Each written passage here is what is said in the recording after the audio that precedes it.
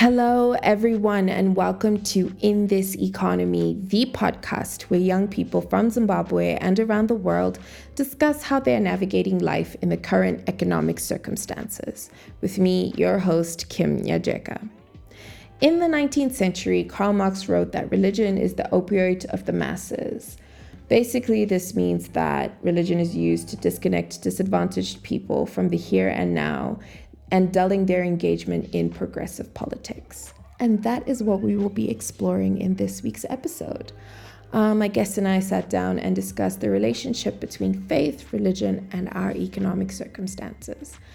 I completely appreciate and understand that religion, faith, spirituality, having a belief system, a belief in a higher power, if you believe in one at all, is something that is deeply personal, which is why my guest and I spoke predominantly from our perspective as Christians, because that is the religion we understand the most and ascribe to.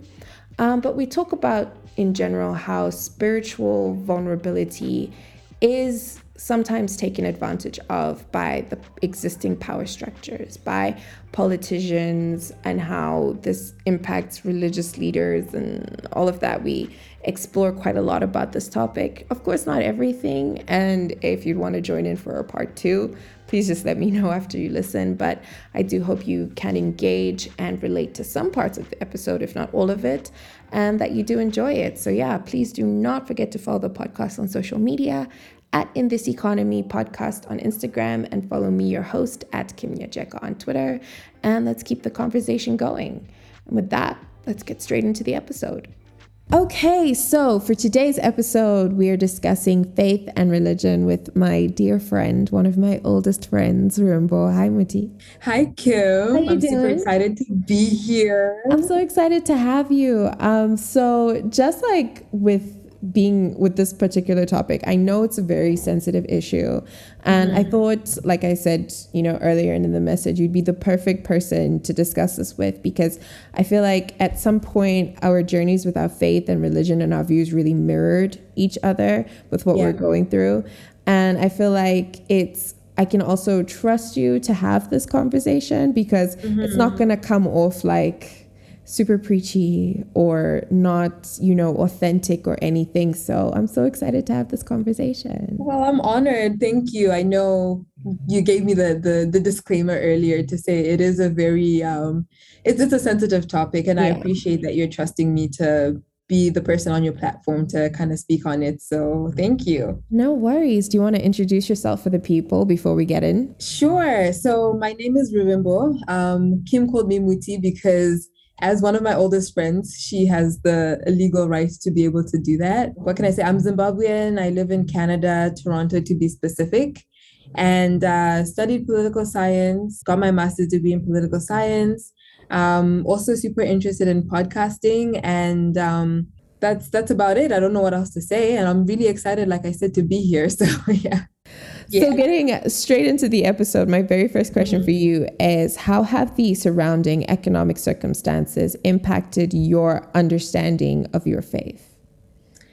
So I guess for that question, I have to kind of, it's funny because I live two lives, and it's always a weird dichotomy, especially when I think about how like my Zim life and then my Canada life. So I think this question is most applicable when like thinking back to like my lived experience in Zim, where I think, especially at the time where things started getting a bit hard in Zim. So I'm thinking 2007, 2008, thereabouts, I had switched from my very traditional church. So I don't know if I can name names, but from my very traditional church to a super charismatic church.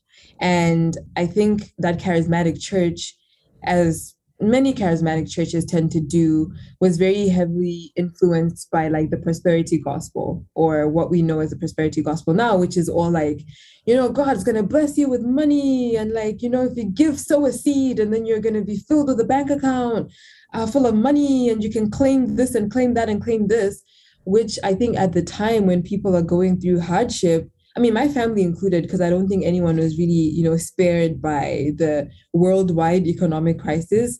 coupled with the Zim economic crisis. Yeah. And I that's kind of like how I started to view faith, like, okay, I'm going to give, I'm going to tithe.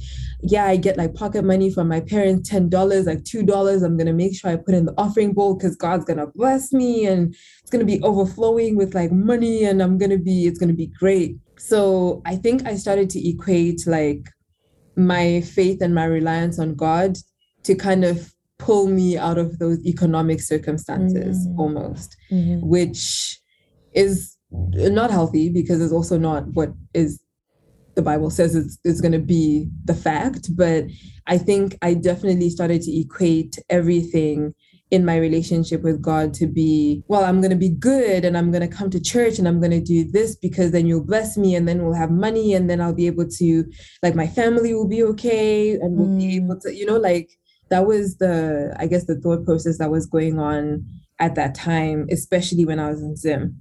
Having moved out of Zim now, where I guess one could say the country I live in has a bit more of a stable economy, it's a little bit easier for me now to be able to objectively look at economic circumstances and my faith. And so now I can truthfully say in the position I'm in now, although it's taken a lot of, I guess, learning God and unlearning things that I was taught by people to think, it equated to God blessing me monetarily or economically. It's now I can safely say, I don't think I look at my economic circumstances much to try and equate it to how much I'm going to contribute, like how much my faith is, either growing or that relationship with my faith. And again, it's taken a lot of learning and unlearning on my part individually, because you still can't really escape it. Even now in Canada, there's a lot of churches that will be like, oh, give to this project and give to that project and God will richly bless you, and it's like, okay, I don't know if that's really how you should be saying that. Like, you can just ask me to give and like not really be out here like acting as God's broker or bank account and saying he's going to then give me tenfold or what. But it's really taken me understanding that myself, as opposed to relying on what other people, pastors, deacons, elders are saying about how giving is equivalent to, or my faith walk or whatever is equivalent to my economic circumstances. No, I really like that. Thank you so much for sharing. I think for me, I think I had a similar understanding of the transactional aspect of faith. Like, if you do this, there'll be a specific outcome. And that's how I understood it for a long time. You were doing this and the ultimate outcome, because I was also raised in a very traditional Orthodox Catholic church where you're just like tithing, performing, doing stuff was what would guarantee you the ultimate thing, which is going to heaven. Just what you do, not like what's in your heart, not whatever, but it's like however you're performing, however you're perceived, that's what's important.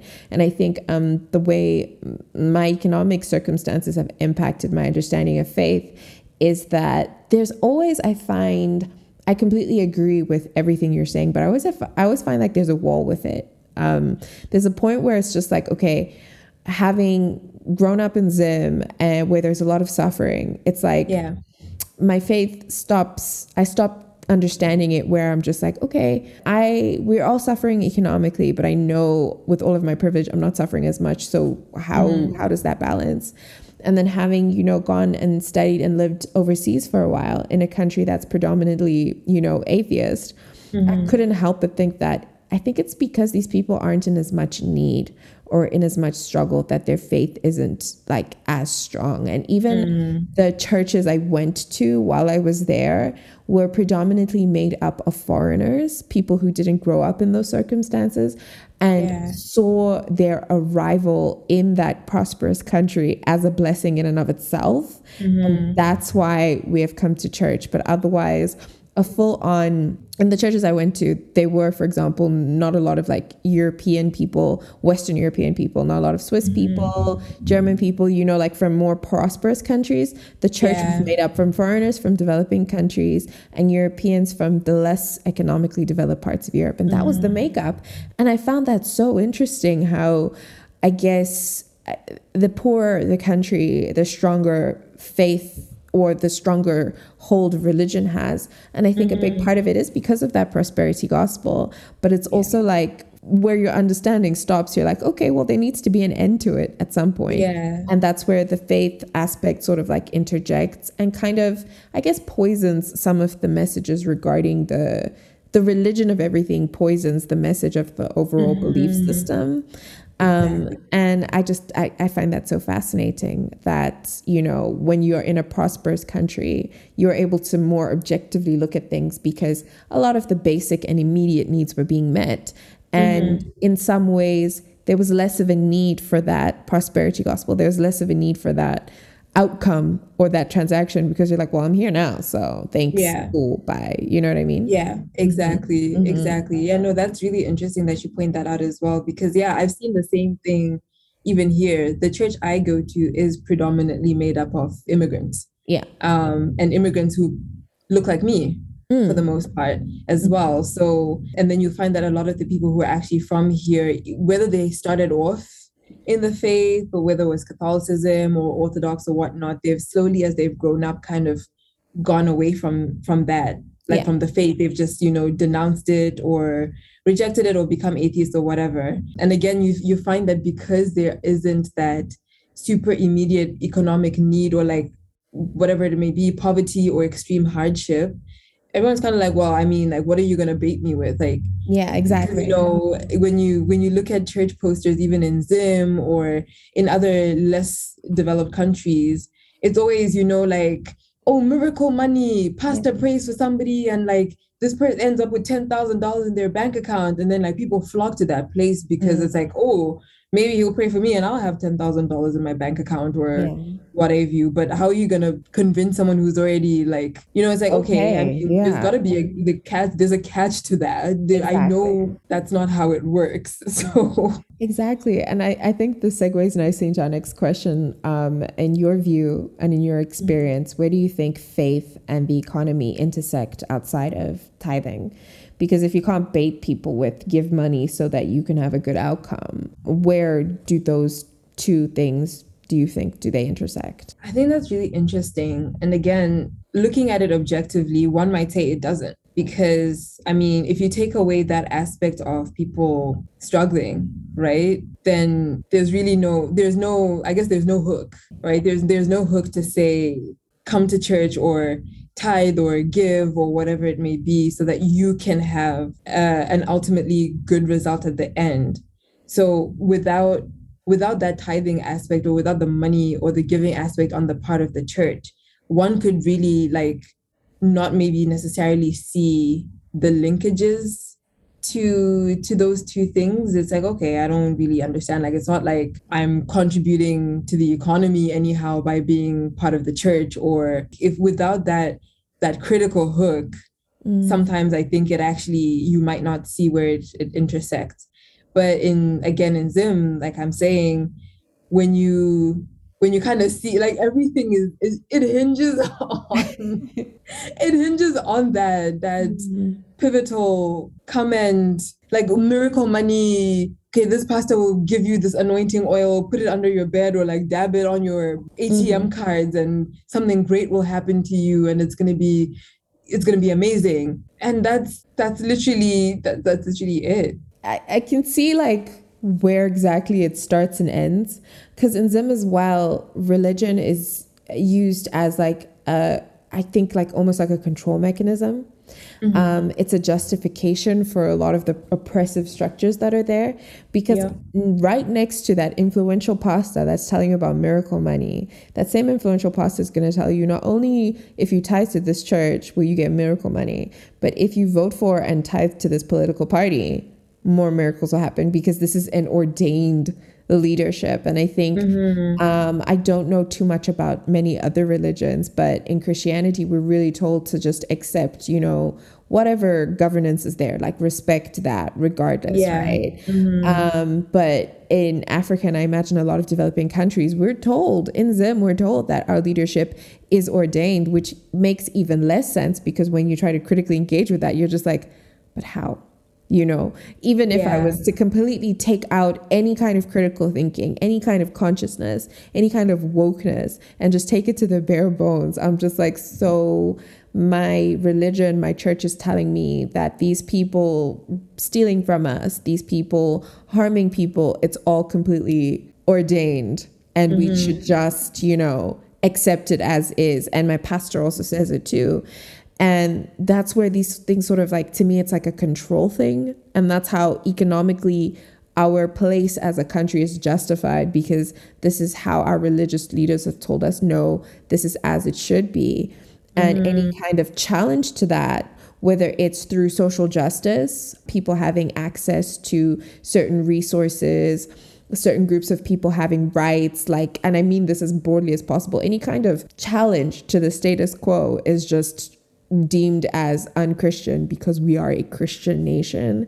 Yeah. And that justifies our really impoverished economic circumstance and makes it even more difficult to challenge outside from the academic, just guys, point blank, this doesn't make any sense. Doesn't make sense. Yeah. Tuck the religion into it. It's like, okay, it's also, not only does it not make sense, but if you read this Bible or this text in this way, it's completely justified too, which I imagine if anyone is questioning it can be confusing if you already don't subscribe to the political regime. I think that's where the separation comes in. You know what I mean? Yeah. No, that's a really good point that you brought up as well, actually. And I hadn't even thought about it that way, but that even you see during election times or whatnot, these political leaders will go into churches. Yeah. And take on the whole aura of whatever that church is. I think mostly of Mapostori, and I'm calling them out only because I've seen come and go and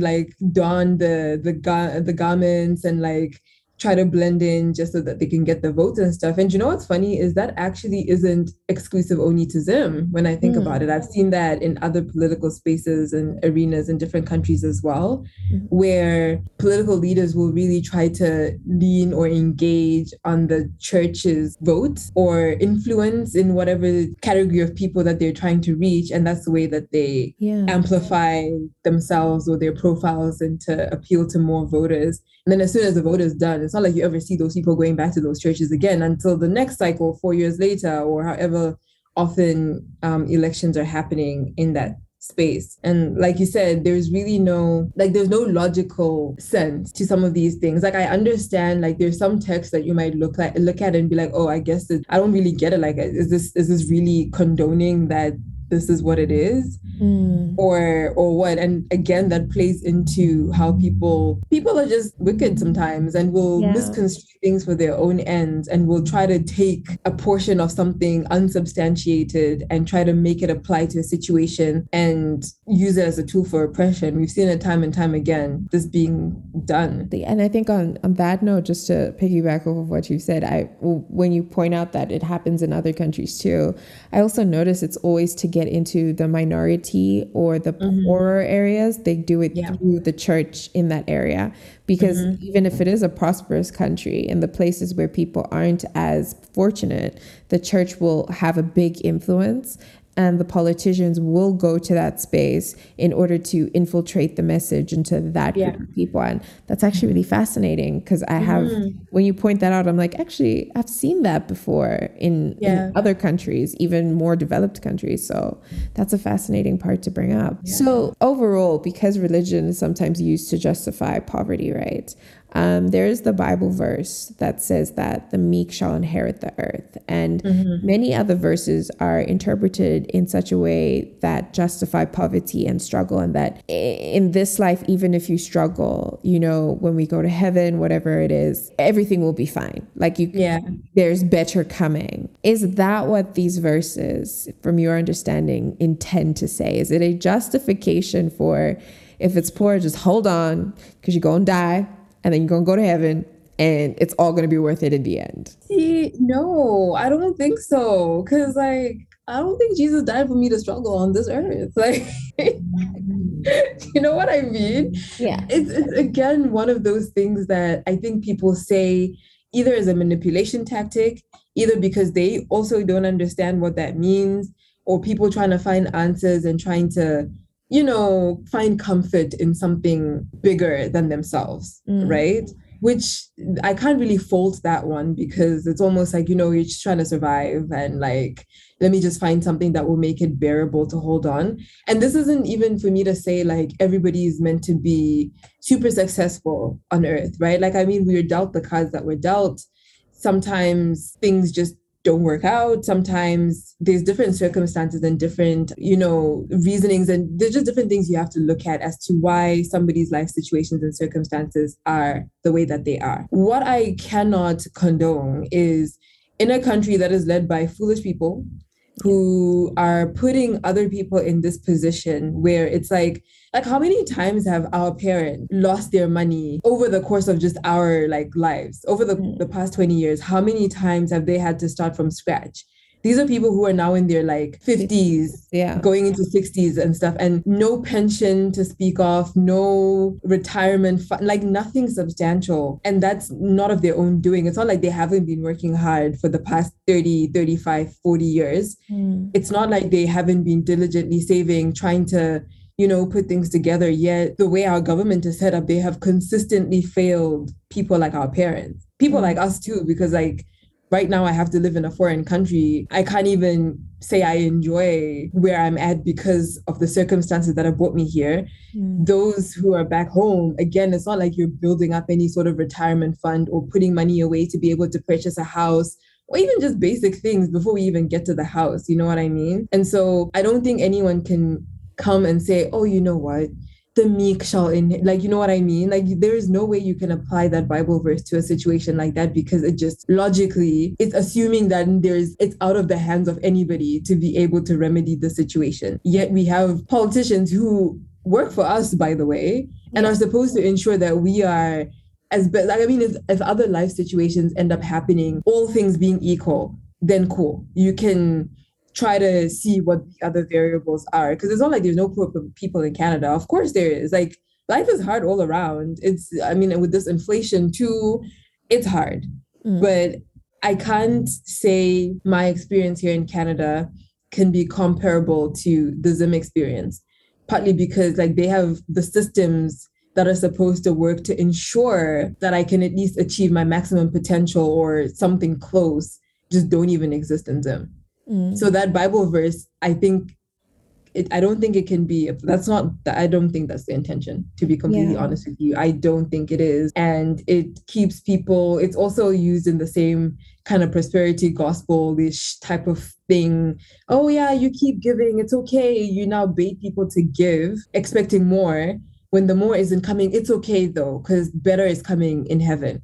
Which it is. Better is coming in heaven, but that does not mean struggle on earth. I think there's nothing about it, from my understanding, that says that you should give more than you own to the church, for example, and really struggle because you're tithing or putting all your energy into, I guess, feeding a religious machine at the expense of your own well-being. And I think if your own well-being is impacted, then your spiritual growth, I think, would be impacted as well. At the expense of your family. I don't think it's a justification to be like, oh, humble yourself so that, eventually at some point things will get better. I 100% agree and completely resonate with what you're saying. And I think as someone who has, had multiple, I can say, at different stages in life, crises of faith, and has looked into, read, and engaged with other, different religions, different forms of spirituality, and all of that stuff to kind of come to where I am with my belief system as a Christian. I've seen the same sort of rhetoric also twisted in different forms of spirituality to justify suffering. And to take away from the need for social justice, to take away from the need for holding people accountable. If you, believe you can conjure up or have positive vibes about everything, that whole good vibes only is really being like, you need to be humble, you need to have good vibes, you need to kind of look at the bad and find the good vibe. It takes away from being like, okay, but guys, things are bad sometimes, like what you're saying, not of your own doing, but because somebody is somewhere influencing something that is getting you into this bad situation. And instead of like just, I understand changing your perspective, blah, blah, blah, all of that good stuff.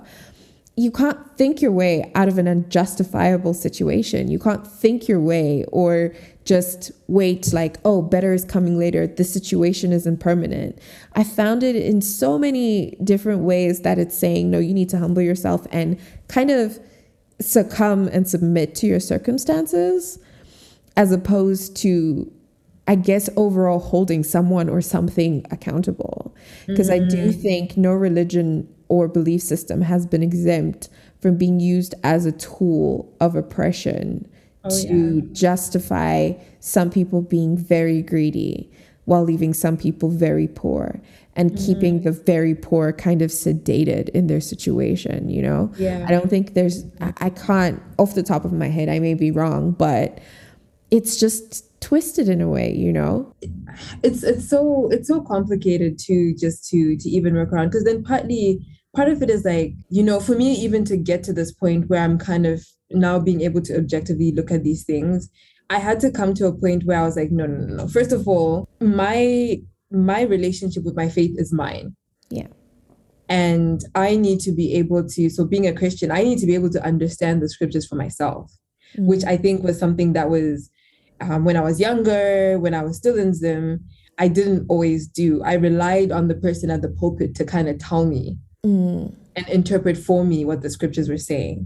So I found that like now, even if I sit in church and they're like, oh, give this money for this, and like, we need to do this project and that project and like give to the man of God and whatnot, I can objectively look at it. If I want to, and if I have the money, then sure, I'll give it for the sake of being like, okay, I'll give it. But I don't think I can ever be baited into, oh yeah, okay, I'm going to sow the seed now. And like, by God, next week I will have the job of my dreams. No, I don't find that, you know, logical to do anymore, because it's like, am I using God as a bank machine, as an ATM transactionally to just be like, here you go, now give me what I want? And so I think like, because a lot of the times we're relying on people to tell us our own faith and our own, like what the Bible is saying, or whatever book it is that people are engaging in, different, I guess, depending on their religion, and not really learning for yourself and understanding it for yourself, you're crippling your own faith, because then the relationship isn't between you and God, or you and whatever, you know, that religion says. It's between you and the person who's telling you. It's almost, I imagine, if I have a third person here talking to you for me, and we're having a conversation with somebody in the middle, it's so easy for that person to come and misconstrue something that you said to me. And then all of a sudden I'm thinking, okay, well, Kim is like this, and she wants me to do this, and this is the only way I can gain her approval. This is how she's going to be happy. Whereas if I just came to you and I said, hey, Kim, by the way, what makes you happy? You know, and also, by the way, Kim, I'm really upset about this thing. Can you please explain to me why you would do something like this? And then you can explain it yourself, and there's no in between, and there's no like inferences that I'm making based on what somebody else has said in the middle, but I'm just understanding what you said. And so that's what I find that a lot of the issue as well is, because it's so easy. Like, there can be prosperity gospel preachers everywhere, and that's on them. But then I think also for us, at least those of us who have the access to be able to critically look at the text and study it and know it for ourselves, you can just choose to not engage with that as well and minimize that I guess impact that they can have. And I understand that's not always possible for everybody. There's different impediments, and you know, there's a trust process that also goes into this, because it's like, okay, we're church. I trust that you should have my best interest at heart, but the sad reality is that it's not always like that. You've answered a little bit of my next question, but like, I guess framing what you've said overall, there's recently a docu-series released about the Hillsong Church. About like exposing that mega church, and a lot of it wasn't like new information to people. To me, in the last sort of 3-4 years, Hillsong has been painted as this kind of sketchy place, and the docu-series like was like, oh yeah, tell me more of what I already know, you know. And if you follow a lot of faith-based content online, there are a lot of warnings against that church specifically, but also mega churches like that have that weird kind of a prosperity gospel that kind of, a lot of the things people say is like what you're saying. If you don't know what you are subscribing to yourself, you're going to be, taken advantage of by mega churches like this, because they're set up in such a way to evoke emotional responses, to almost like coerce you into giving more money than you have, to devoting your life to this system, not even a belief, but to this like really oppressive system. But because religion in any system can be used to take advantage of spiritual vulnerability, are there any red flags from your experience to look out for to build good discernment? I think as a Christian predominantly, because I think, that's your experience, my experience, what I can speak to. But I think it's also, I guess whoever's listening, I'd be interested if you have a different faith, if there are any specific sort of like red flags from the person you seek spiritual guidance from. What do you think are red flags to look out for to build like discernment, to be like, this is a fraud and this is the real, or this is taking advantage and this is the real thing? Yeah, that's a really good question. And I'm glad you asked it, because I've really been on this kind of quest unknowingly, but I just kind of fell into it, of being able to kind of see some tricky things that a lot of our fave pastors are doing. And I think the number one thing I would say, as spiritual as it might sound, and this is not it's not my intention to make it sound like, oh, super holier than thou, but I think if you're a Christian like we are, a good step is knowing what the Bible actually says. And then that way it's easy to match up what somebody is saying versus what is actually said. Because it's so easy in this era of like, all you need to have is charisma to be able to pull people in. And I think that's part of the big thing that happened with Hillsong as well. I never really, I listened to the songs, I was super into Hillsong worship, but I've never attended a church. So I don't know, I can't say much about what the church service experience is like. I guess you can speak to it more. But there's a lot of charisma, I find, in a lot of like popular churches or mega churches, or the churches of the day that are trending on Instagram and stuff, which I don't think is a bad thing per se in and of itself, to be able to appeal to people in wherever they're at in their different circumstances, and reach people that way. I don't think it's bad. But I think it becomes tricky when charisma and appealing to people becomes your primary focus than just preaching the gospel. Because at the end of the day, as a Christian, that's what we're supposed to be doing. When you look at like, when for me now lately, when pastors start to sound more like motivational speakers than pastors, that for me is a red flag. Because you can find there's actual motivational speakers. Yeah. Like that is actually something that people do as a job. So if I needed a motivational speech, I can just as easily, like it, I don't see, that doesn't even need to be religious based. You know what I mean? It doesn't need to be religion based. It can just be a motivational speech that will apply to anyone, Christian, Muslim, Buddhist, whatever. It could be a universal principle.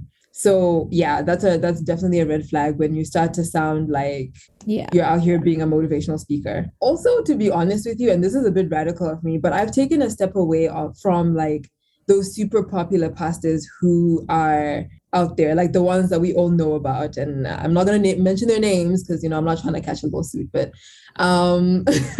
I've started to, and I used to be in that crowd of like, oh, I'm listening to this pastor X, and like that sermon was really great. And I was like, wait a minute. I'm going to just dial it back and actually examine what it is that they're saying, and to see and then like read the Bible as well. So they said something, okay, cool. Let me go to scripture, read everything in context, and see if that one little verse that they've pulled out to substantiate their point actually makes sense in the context of everything else that was said before that verse, after that verse, and in the context of the whole chapter. And sometimes it does not, which is why you have things like the meek shall inherit the earth and being used out of context, because have you read everything else that's before that and after that? And how does it fit together? In line with that same theme as well, like if there's a lot of theatrics, I'm also probably going to respectfully pass, because I don't understand, like, first of all, how much money did it take for you to come up with a production budget for that sermon? And then you still want people to give more. And then like, is our primary business just going to be to like come up with a movie set for a sermon? So I find that super tricky and like sketch, like y'all, there's people legit struggling and you're going to build a set for your 1 week sermon. Yeah. And then another thing is like appealing. So again, this is now leaning more on my Christian faith, appealing too much to the values of the world. Like, so wanting to be like hip and happening, which is not bad. If that's your personality and you're just hip and happening, cool story, bro, sis. Like, I'm not knocking it.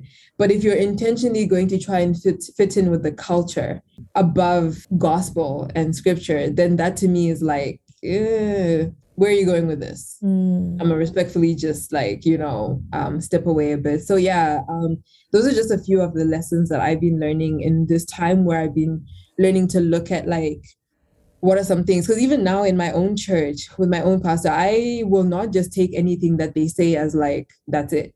Like, I gotta know this stuff for myself and be confident in it for myself, because in my belief system, I cannot go and blame Kim for my shortfallings. Like that's never gonna work. Like, so whether or not Kim was in the wrong or not, I cannot say Kim is the one that made me do this, because I am a free thinking individual who, by all means necessary, should be able to kind of sit back and say, why do I believe what I'm believing? Why am I ascribing to this in the first place? And yeah, Kim might say something that resonates with me, but Kim is also not God. And that ultimately is what matters. So yeah, I would just caution everybody who is kind of in that mega church sphere, not saying that all mega churches are bad or anything, but really try to like, even without like having spiritual discernment, just like common sense looking and thinking through it. Like, is it making sense though? I could not agree with everything you're saying anymore. I think, those are definitely all like really big red flags. And I think for me, another big red flag, just to add to your list, is when you're listening to these sermons and at the beginning, there's a verse that's just chucked out there. Then the rest of it is talking about how this applies to you and your life. Because I think with our faith as Christians, but like whatever you believe in, there's the part where it's applicable to your life, but then there's a part where you just need to understand what you believe in for what it is, right?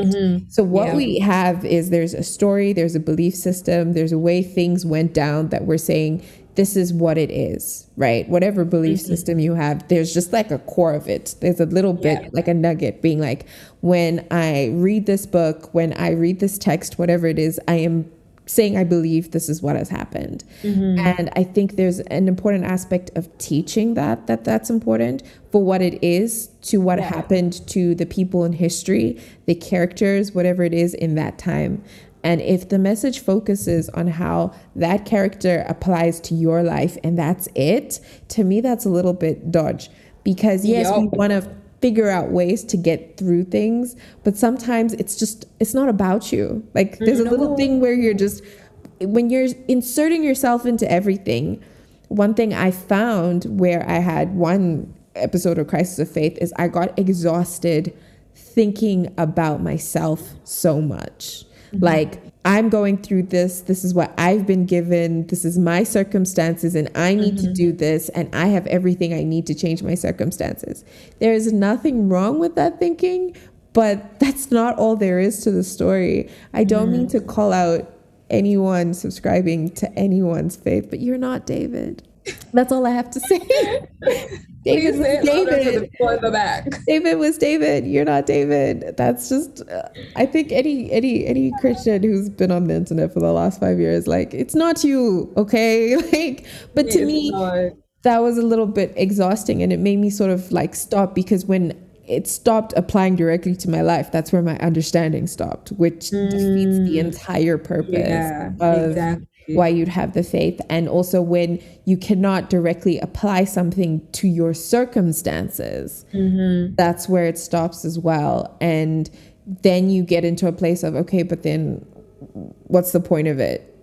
Where we are now, is it applicable? Is it even still relevant? And it's hard to, I guess, translate the overall message into where it can transcend like what's going on in your everyday life to how we are supposed to relate and talk to each other as a society, you know? So, and what you're saying exactly about whoever you're receiving the message from, it's always important to interrogate that person as well, which can get pretty exhausting, but just taking someone's word for it, you know, is it dangerous? And I think that's in anything. I mean, recently I saw on TikTok, there was a guy who posted this like fake story because they found Marc Jacobs in a thrift shop. And he's like, oh my gosh, guys, I found like Marc Jacobs in a thrift shop. And someone commented like, oh my gosh, no, that's actually genuine Marc Jacobs, because Marc Jacobs, when he was poor, he grew up poor and he just donates authentic stuff to thrift shops so that people have access to luxury things. And someone was like, oh my gosh, that's such an amazing story. And the guy was like, yeah, but I was lying. Like, I just made that up. And people are taking it as like fact. Because it's just like, why wouldn't someone do that? Why wouldn't Marc Jacobs do that? Like, I'm not even going to verify it. I saw it on TikTok. No, it's true. You know, and you're just taking that, like you're absorbing it and not really interrogating, okay, where did this information come from? Where did you hear that? Did Marc Jacobs himself say that, you know? And I think in other, you know, different spiritual beliefs and religious groups, there have been a lot of complaints about like TikTok or social media, you know, readers or gospel spreaders who make like a 30-second video and they're telling you this is this, and this, and that is someone taking it and being like, yes, I receive it. Whatever. If you believe in tarot cards, there are people who do those little readings in 30 seconds and you're like, yep, I received that for the day. That's the message. Without really saying, who's this person? Where are they getting this information from? How is it? You don't know them from a bar of soap. And like, they don't know you from a bar of soap. Exactly. And I think another thing as well, and Christians tend to be guilty of it, as much as we believe in the Holy Spirit, good spirits, there's also evil working as well.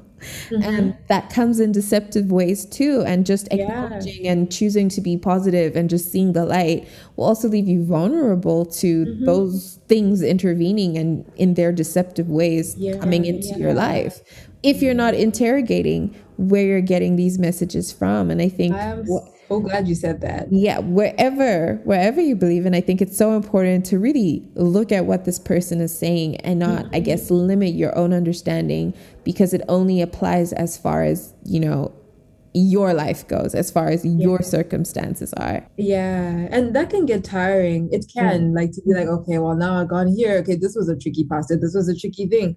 But honestly, rather that process of you knowing you're doing your good due diligence and you're not going to expose yourself, because that's when you get things like church hurt as well, and then like you're being emotionally abused or spiritually abused, right? Because you kind of didn't see those red flags, and then you kind of went in good faith thinking that these people had your best interest at heart. Or like, even looking at the Hillsong story, that's a big theme that I've seen throughout the whole thing, where it's like a lot of the people who experienced these things went in good faith. It's Hillsong. Like, come on, like, what's gonna happen?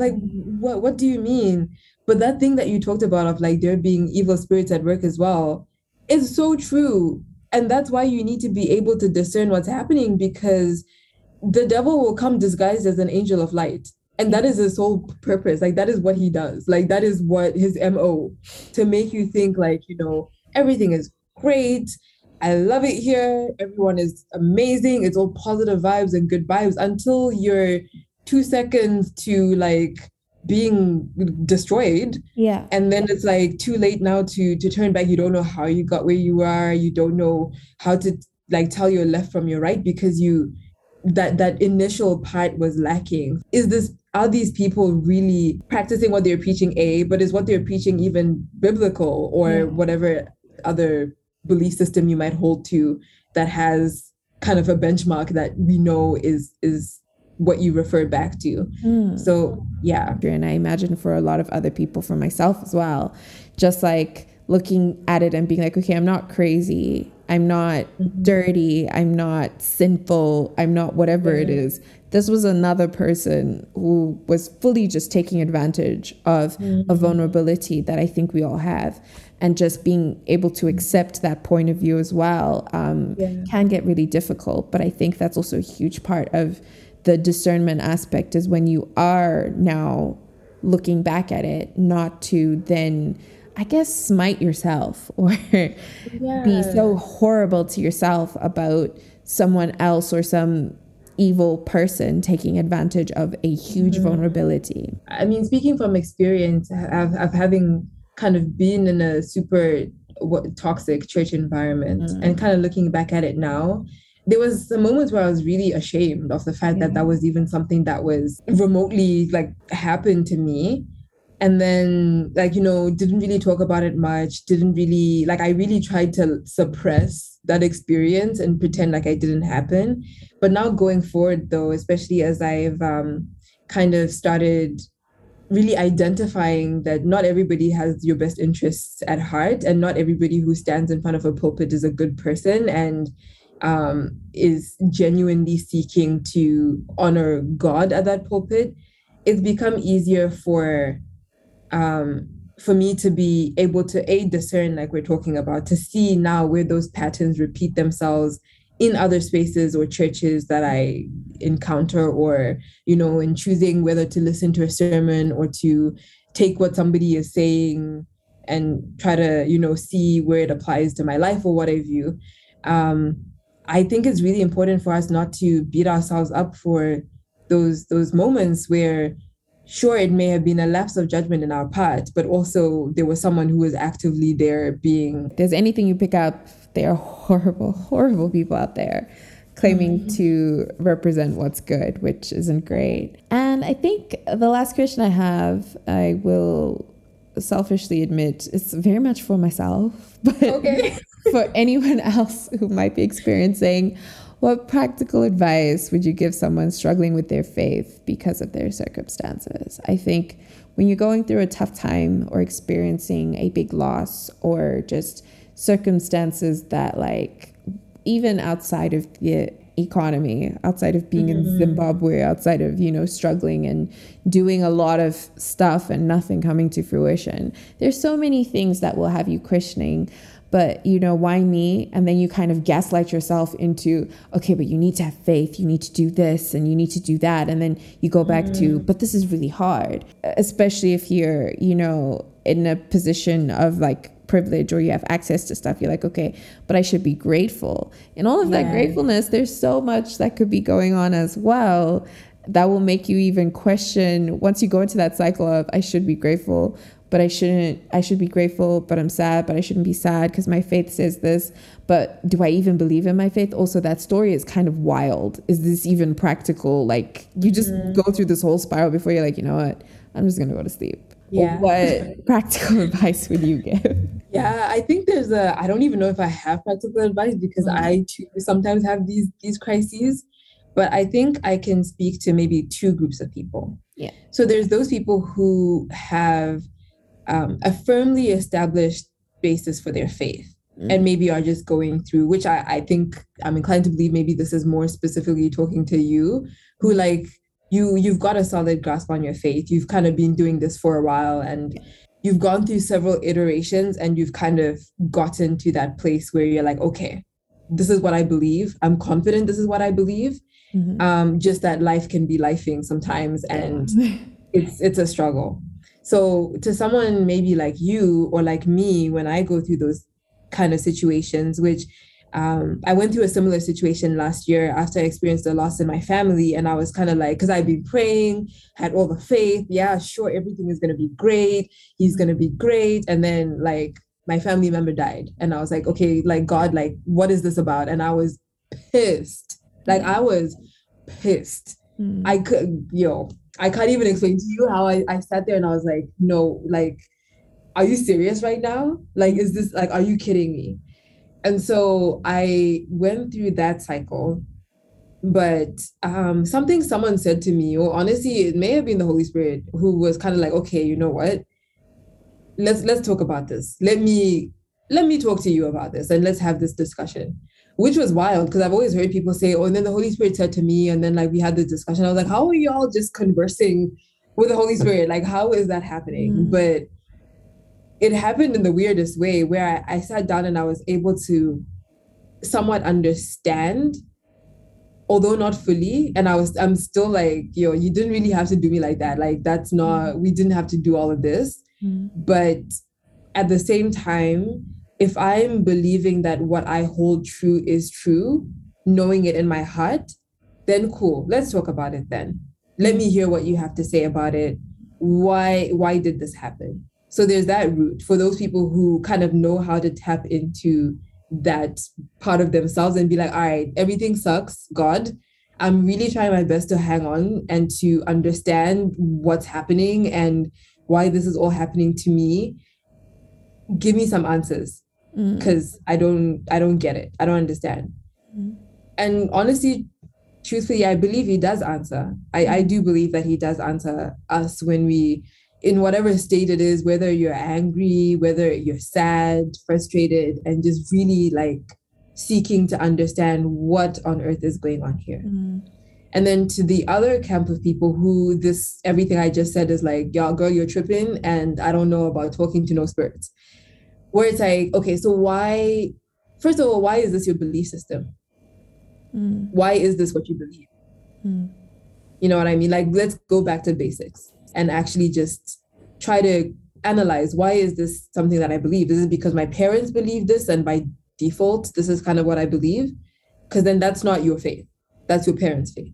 If you believe it and you're just having a difficult time trying to like struggling to, you know, reconcile your circumstances and like what your faith says is true, then again, like, what are the foundational elements of your faith is? Did you like the stories that you read about when you were reading whatever the religious book is? And was it just solely like a story, like, oh, these are great stories I like to hear, and so I'm ascribing to this? Or is there something deeper, like anchoring you into it? In which case, tap into that deeper thing and then like start from the ground up to find out, like, is this even what I should be doing? Because faith is something that is like deeply personal and a relational thing as well, especially for Christianity, where that relationship has to exist, and it can't exist through anyone else other than yourself and God in Christianity. So the same way that you would question, like, I'm struggling in my relationship with my partner or with my friendship, and then you kind of have to go back and say, okay, why am I friends with that person? What are the foundational aspects of how we got to be where we are? And then go back to square one. Okay, I'm friends with Kim because she really cares about me. I'm friends with Kim because she's always shown herself to be consistent in every other circumstance. So even though right now it seems like there's something off, when I look back at our history, she has never not been consistent. When I looked at her and decided to be friends, these are the characteristics that I saw in her that led us to be able to be friends. And now we've been friends for this long. So if there's any hiccup that's happening in our relationship right now, why is that? And I think viewing it from that perspective, where it's a relationship, it might be better to kind of dissect and say, okay, so I feel like God has let me down in these ways right now. Okay, going back to previous experiences, I felt like he had let me down 3 years ago, but then I see how that situation kind of turned around, or how things progressed or things happened to me being here now. And I can only attribute it to him having helped me or brought me through that situation, or however it's played out. So yeah, I would say maybe just go back to the foundational elements. And I know I've said a lot, and I think I was low-key trying to help myself as well too. You know, like trying to have something in my back pocket for when those moments come. But yeah, and also don't condemn yourself to whoever is struggling. Like, it's not, I don't think it's counterproductive to then feel bad, to be like, oh, now I feel terrible for like struggling in my faith. Like, the struggles will come. The struggles will come, and the Bible says the struggles will come. So that actually is not the surprise at all. But I think it's the enduring and building the endurance to know that sometimes, yes, struggles do come. We're all going through life. The richest of rich peoples are going through life. The poorest of the poorest people are going through life. It's just something that we go through, and we can't escape unscathed. But it's okay to go through those struggles. It's fine. That was really beautiful. Like, I'm a little bit emotional there. I think also one thing that, just to add to what you said, that has helped me, and a little advice to, I guess, myself, but anyone else who's having a crisis with whatever, you know, is triggering it, like circumstances or things that have happened. I think one thing that's become more and more apparent to me is just, I see a lot of the, I guess, fruits of faith through people. Just surrounding yourself with people who have a similar grounding or have a rooted belief system. And because I think sometimes there's this crazy part about believing in something, right? There's a part where it's like, this makes no sense whatsoever. And sometimes you need advice or counsel from people who have accepted that this makes no sense, but it makes perfect sense. Yeah. And just surrounding yourself in, I guess, fellowship with people in that realm, you know, friends I have like you, Rimbo, and who I can be like, okay, so let's jump on a podcast and talk about this. But I think that's so important, because if there's anything, for me, just sharing a bit of my personal journey, if there's anything that has kept me rooted in my faith, is some of the people I've met, whether they are long-term friends, short-term friends, people who've shown me extreme generosity, that it didn't make any sense that these people or this person was that generous or that kind or that thoughtful, or even just some of the things I've experienced in my life, even if like my circumstances can be tough, there are literally miraculous things that have happened that are not people being risen from the dead in my church, but there are things where you're just like, now there's no way. There's no way I can explain it, but mostly through people being so kind, so open, so helpful, honest to me personally, where I'm just like, all right, it for me personally, it just comes down to, this has to be coming from my faith. It has to be coming from a prayer or something else. That's the way I see it. That's the way it makes sense. That's how I believe it is. And I think isolating yourself and just removing yourself from people or like-minded people is also a very dangerous place to be in, and not a good place, especially when you're in crisis. So, but I think whatever belief system you have, if you need to understand things at that deeper, you know, less tangible level where you're like, okay, guys, this is going to sound super crazy, but I know, right? Moving from there, I think that's what's really important. And it's what's helped me. It continues to help me and makes it feel like whatever is going on is not permanent. My friend, thank you so much for joining. Well, thank you for having me again. This was a really, really, really great discussion. And I'm honored to be on In This Economy podcast. Any last words for the people? Anything you want to plug? Last words for the people. I think in light of what we're talking about in today's podcast with religion, spirituality, and being a Christian specifically, I think I'll say, like, well, first of all, if anyone ever has any questions, I don't know everything, but feel free to like hit me up and like we can have a discussion. Because what Kim said towards that end there of like, don't isolate yourself and kind of go through these things by yourself, and you start to get to a like dark place where it's hard to see the light, it's not good. So if anyone ever wants to have a discussion or a conversation or whatever it may be, wants to know like what tricky pastors to avoid, or if something is like not quite aligning, I promise to do my best to be of service. Again, I don't know everything. I don't know most things, but the little I do know, I'm always happy to share. So yeah, available for that. Plug, I have a podcast as well, which will be making an appearance after I finish getting married. But yeah, my podcast Radio Rue is actually kind of pivoted to talking more about like Christianity and spiritual matters now. So I'm looking forward to kind of being able to get into some of those harder questions and kind of figuring it out like together. We can all be on this journey to like learn more and just be better stewards of what we have, and you know, understanding the faith better. So if anyone is down, you can follow that podcast on Spotify, Apple, everywhere there's podcasts, it's there. And there's already a couple of episodes on the faith kind of topics. So yeah. I love it. And do also listen to Radio Rue. It's such a great podcast. Like I enjoyed it, and I miss it low key, but you know, so excited for you to finish getting married so you can get to what's important, creating content. I'm kidding. Because that's it. That's it. That's all. We live for content. We're here for content, but also just to like side note, I also have that list of tricky pastas that just it's okay. It's okay. I'll happily share that as well. Maybe not on the platform, but if you want to come into the DMs, I'll be like, listen, bro, listen. But thank you so much, Buti. I appreciate it, Kim. Thank you. Of course. And that is the episode. A huge thank you and shout out once again to my amazing guest, Rumbo. Thank you for joining us on this platform and for taking the time to share your experiences. And of course, congratulations, my friend, who has since been married since the recording of this episode. So congratulations once again. And I am so happy for you.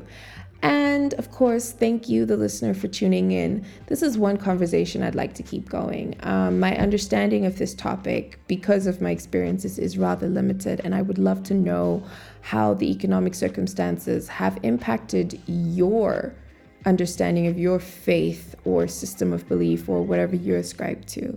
I would really like to know and engage with this topic a little bit further. So please, once again, do not forget to follow the podcast on social media at In This Economy Podcast on Instagram, and follow me, your host, at Kimya Jeka on Twitter. And I will catch you next week. I think we have about 2 episodes left in this season before we take another little break. But yeah, I will catch you next week.